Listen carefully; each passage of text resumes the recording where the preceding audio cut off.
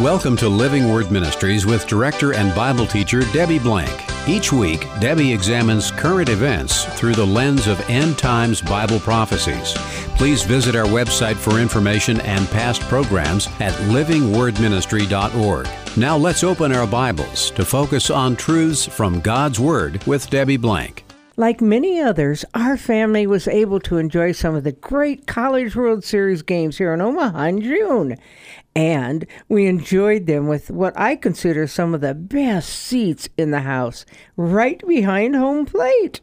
People ask me, how did you get such great seats? Well, my response is, I did absolutely nothing.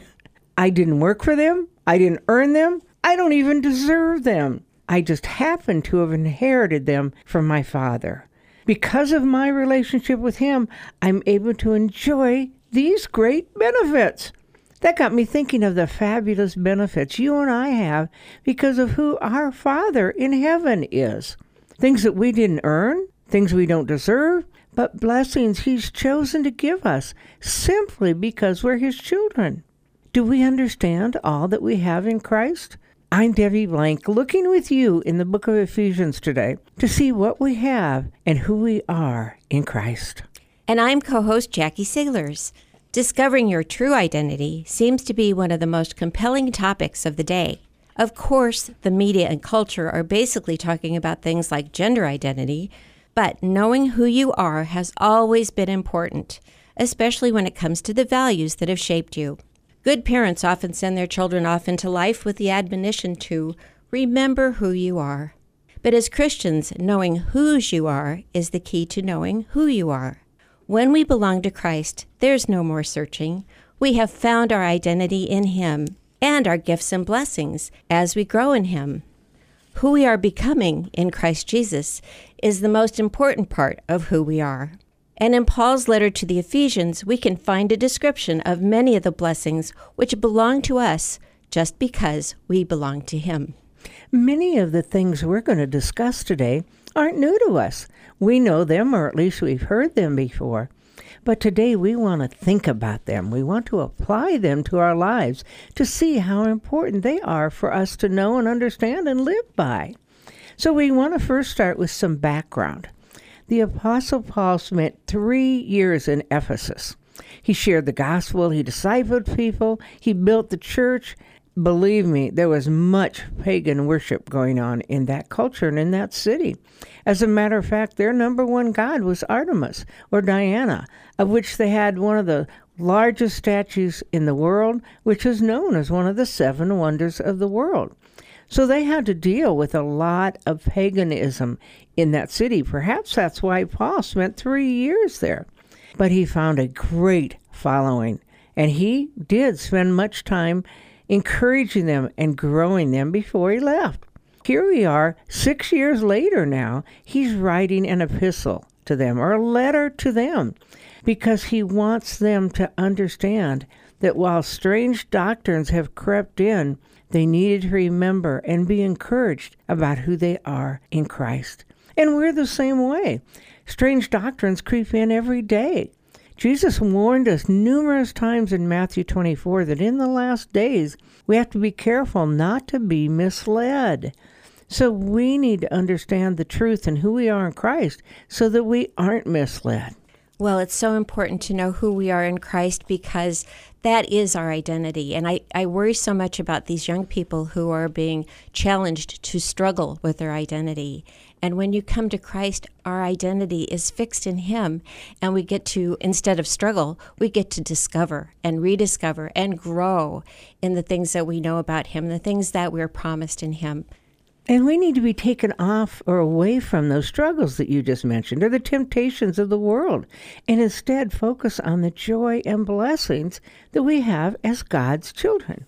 So in the first half of the book of Ephesians, Paul encourages these believers, explaining their position in Christ.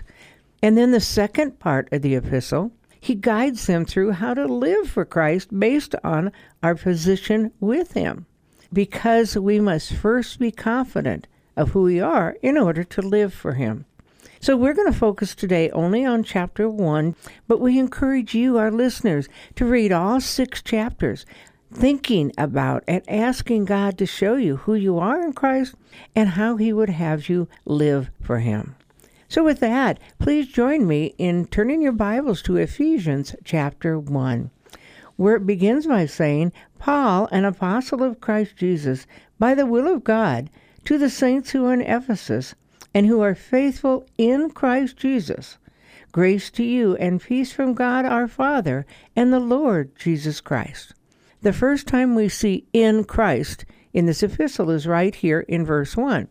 And by the way, we're looking at phrases like in Christ, through Christ, by Christ, with Christ, things like that, so we can understand what we have with Him.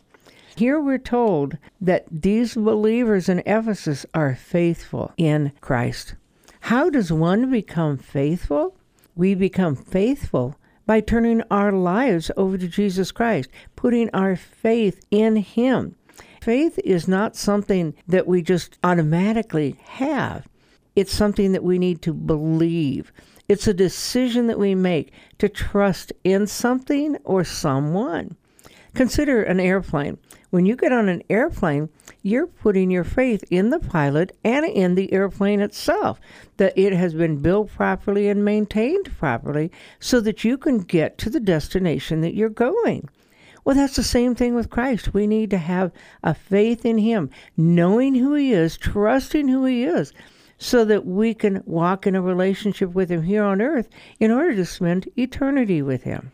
It's a wonderful greeting because it's full of grace and peace from our Lord Jesus Christ and from the Father.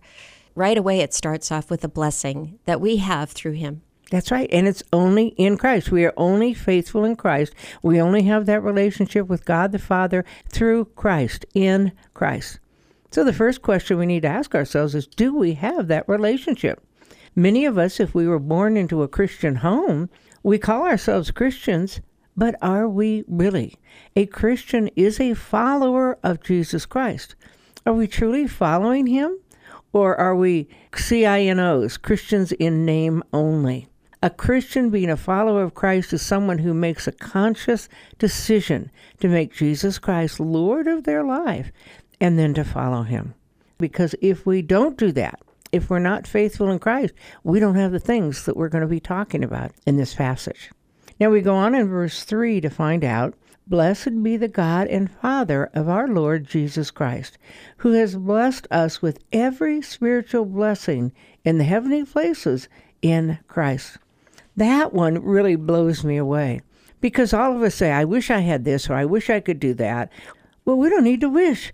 You and I, by being children of God, have every spiritual blessing. Everything spiritual. Doesn't mean we have Porsches to drive or mansions to live in. These are spiritual blessings.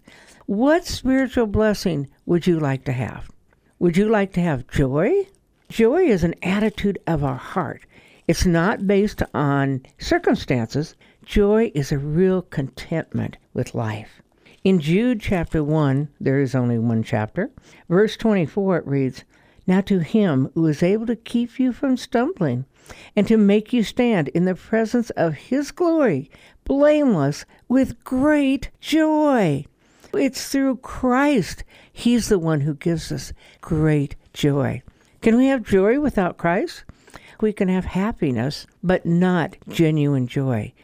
Jackie, what are some spiritual blessings that you might want or might enjoy in Jesus Christ? I was thinking just in that introduction where he talks about grace and peace. We get peace, but how many of us experience peace?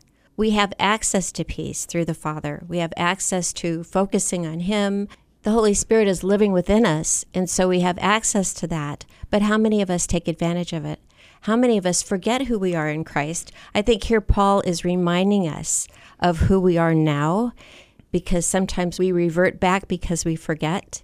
So how important this passage is to remind us of peace. And peace in Hebrew has to do with being whole, missing absolutely nothing, but having everything that you need so that you can have that peace. So it's more than just a feeling of contentment. And we can see that in Philippians 4:7 that says, the peace of God, which surpasses all understanding, shall guard your hearts and your minds in Christ Jesus.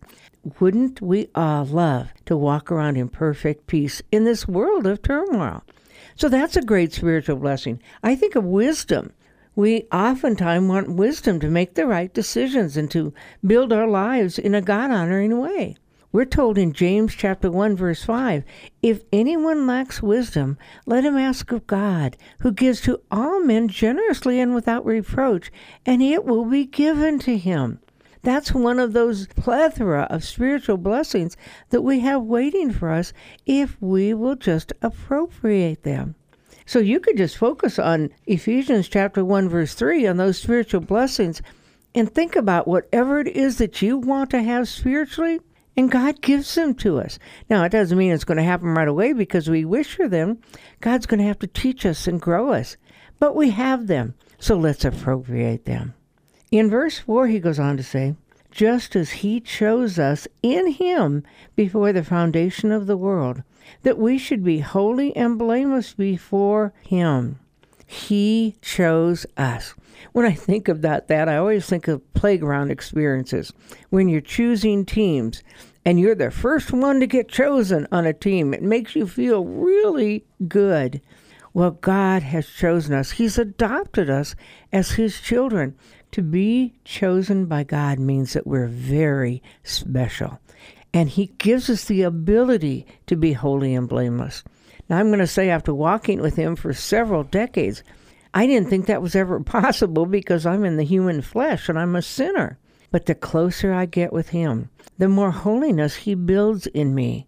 And the more he builds in me a heart of blamelessness before him and before others. Now, I'm not perfect. I make mistakes still. But I'm getting better. I'm getting better because I'm drawing closer to him in his power and his ability because I'm his child. It's interesting that so early in this passage, Paul brings up that we're chosen. And I think especially in this day and age, too, I think people sometimes think they're a mistake or they're an accident. And quite the contrary. Those of us who have been drawn to Christ have been chosen by God. And what a wonderful thing that is to know. It is, and it continues in verse 4 at the very end by starting the next thought, which is, in love, he predestined us to adoption as sons through Jesus Christ to himself, according to the kind intention of his will. Now, I want to start out with that very first phrase, in love. Who doesn't want or need to be loved? I met with someone this week who says that from the time she was 5 years old, she has never experienced love. Not from her parents, not from a husband, not from anyone close to her. And I hurt so badly for her because we're told in 1 John chapter 4 that God is love. And she has a spiritual heart and hunger in her life, but not for God. It's just a spiritual hunger for no particular purpose. If she would know the God of the Bible, she would know love. God is love, and we can understand that by knowing God. As a matter of fact, we're told in 1 John 4 that we can love only because God first loved us. We need to know God's love in order to understand true love, not emotional love or sexual love or some kind of love that we make up as a fantasy, but genuine, true love. And we all want it, and we all need it. God told us in John 3:16 that he so loves us that he gave of himself. God so loved the world that he gave his only begotten Son, that whosoever believes in him should not perish, but have everlasting life. That's God's love. It's giving to us. And he says right here, in love, he predestined us to adoption as sons. Do you know at the time that this was written, when the Romans controlled the world, adoption in the Roman Empire is different than it is in our culture today. Now, it is a decision that people make to bring someone into their family. Once they adopted someone into their family, that child could never be disowned. They could disown their physical children, but not any adopted children. They had more privileges in the family than the biological children did. So that tells us that we're adopted into God's family. He can't ever leave us or forsake us. He doesn't want to in the first place. But because we're adopted into his family, according to Romans 8:15, we can call the God of the universe our Abba, Father. How tender is that? How do we see his love through that? We do, because he is full of love, and he's poured out that love into each one of us. It always impresses me to think about the verse that says that God reached out to us while we were yet sinners.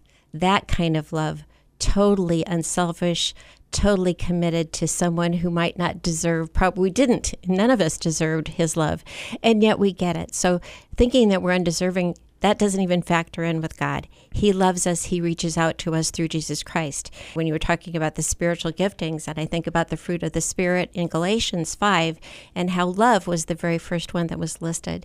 So it's very important, and God wants you to feel that love. And as you said, it feels so good to know that no matter what we do, he loves us.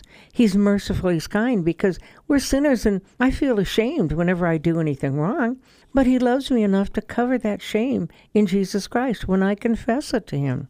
I tell you, that's another verse we could just hang on to, because that focus in love that comes in Jesus Christ is what we have. So if you've ever wanted to feel truly loved, build that relationship with God, because he truly loves each and every one of us.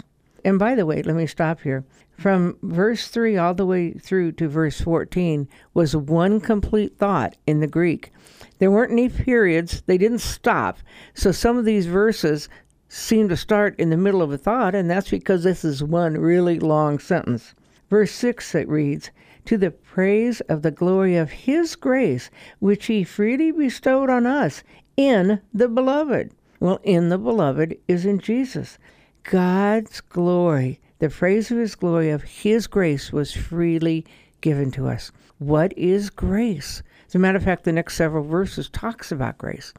It's charis in the Greek, which is unmerited favor. You and I do nothing to deserve God pouring out his blessings on us. But because of our unmerited favor and his love, he pours it out.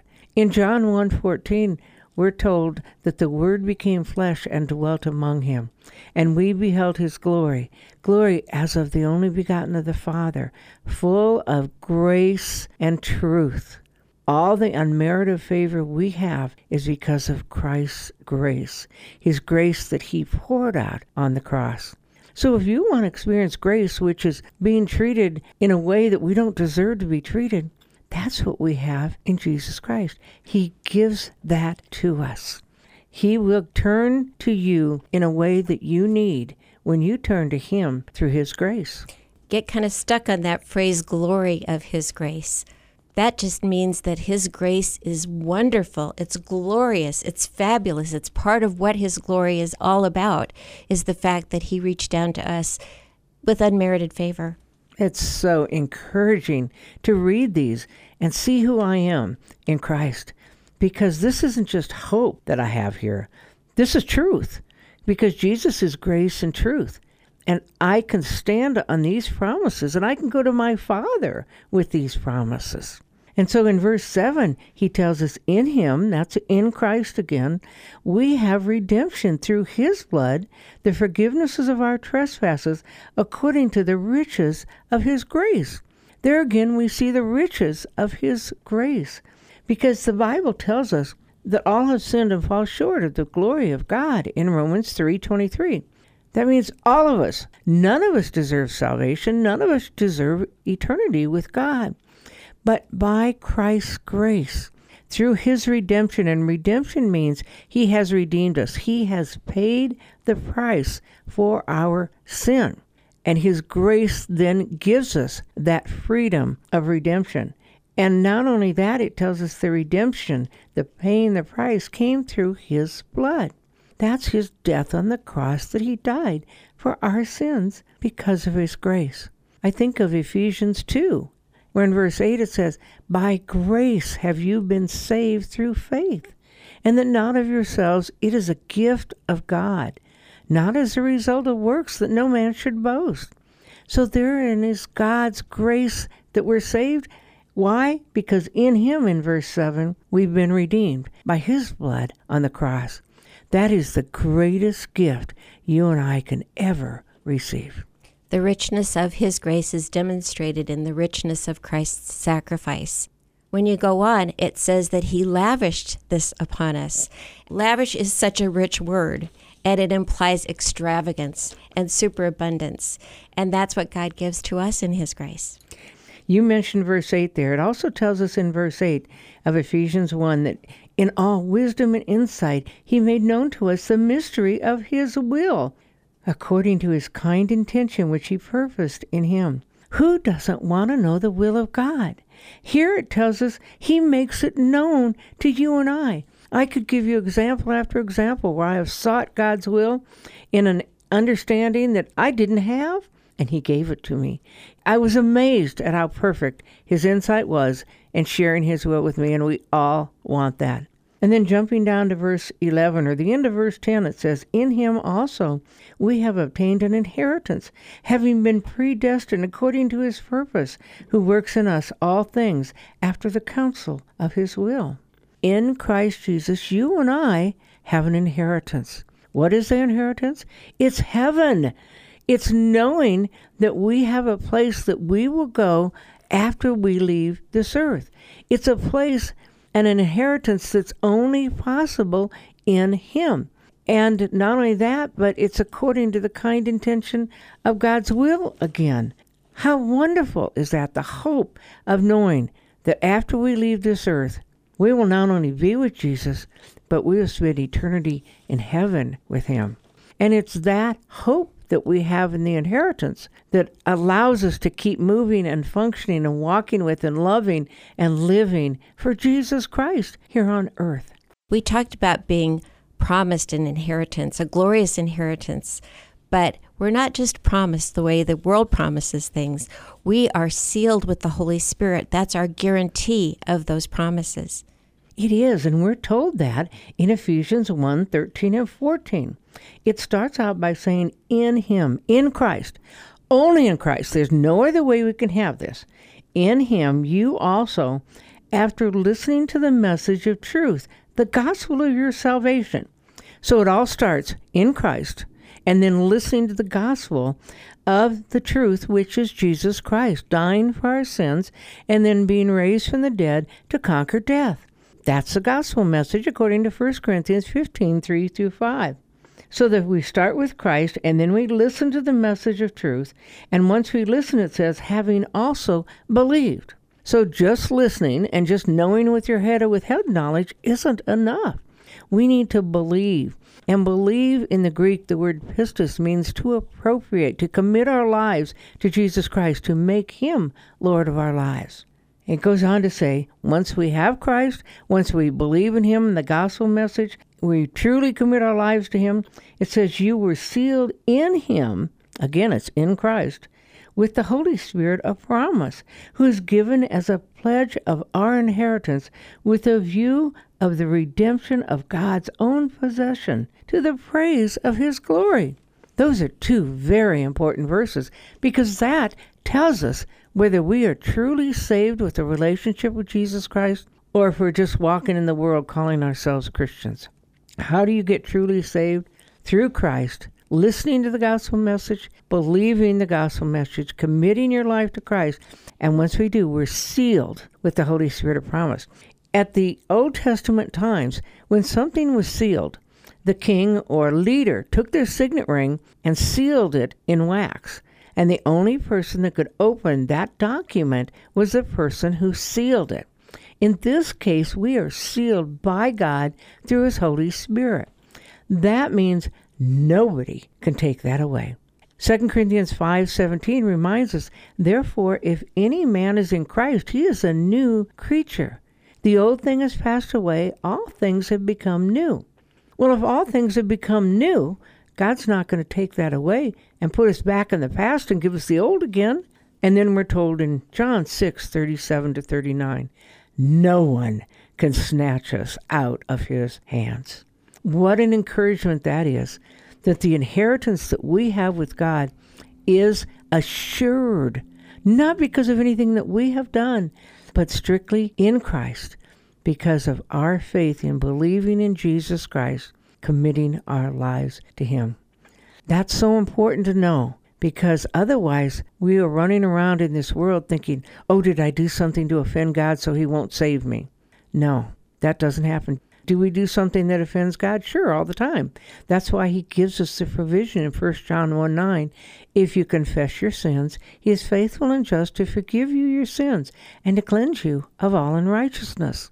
Once we do that, we're back in fellowship with Him here on this earth. But the sins we commit after we're saved have already been covered by the blood of Christ on the cross at the moment that we received Him as our Lord. It's the blood of Christ, His redemption that He gave for us, that opens the gates to heaven for us. God doesn't look at us in the human form we are. He looks at us through the blood of Christ, which means He sees us redeemed if we've committed our lives to Christ. Some people think, I believe in Jesus Christ. I believe He's my Savior. And once saved, always saved, so I can pretty much do what I want here on this earth. Yes, we are still saved no matter what we do, but we will miss out on all these blessings if we walk in sin, if we don't walk in forgiveness of Jesus Christ, which are told in verse 7. He forgives us, but we need to ask for forgiveness with true, genuine repentance in our hearts. Then we can have an open relationship with God, and all these blessings that we've mentioned and that we haven't mentioned are ours. We have the inheritance promised to us on earth as well as in heaven. If we will just be faithful, as we're told in verse 1, if we will just truly turn to God. So let me ask you, if your father was a billionaire and you inherited all of his wealth and his homes and his business and his cars and boats and everything he has, would you give it all up and go live on the streets? That would certainly not be a wise decision. In my case, as I mentioned earlier, would I let all those great College World Series seats sit empty because I just didn't want to use them? No. If I didn't use them, I'd want somebody else to use them. Well, in the case of my relationship with Christ, I can't transfer them to anybody else. That's something that only we can have with God. Sometimes we walk around in ignorance, not knowing what we have and who we have in Christ. It's important for us to know Him and to know His Word so that we can appropriate all of His blessings and all of His glory, because that's what He wants for us. And quite frankly, that's what we should want. In this crazy world, who doesn't want spiritual blessings? So we have to ask ourselves, are we going to appropriate God's blessings, or are we going to disregard them and struggle through life by our own power? When you truly know and understand who Christ is in you and what each of us have in Christ, we will find the greatest peace and joy and contentment by accepting and using His blessings. Will you do that today? Thank you for joining us today on Living Word Ministries with Debbie Blank. This is a listener-supported show. If you'd like to support this program or contact Debbie Blank, you may do so at P.O. Box 540003, Omaha, Nebraska 68154, or visit our website at livingwordministry.org. Please tune in each week at this same time for Living Word Ministries with Debbie Blank.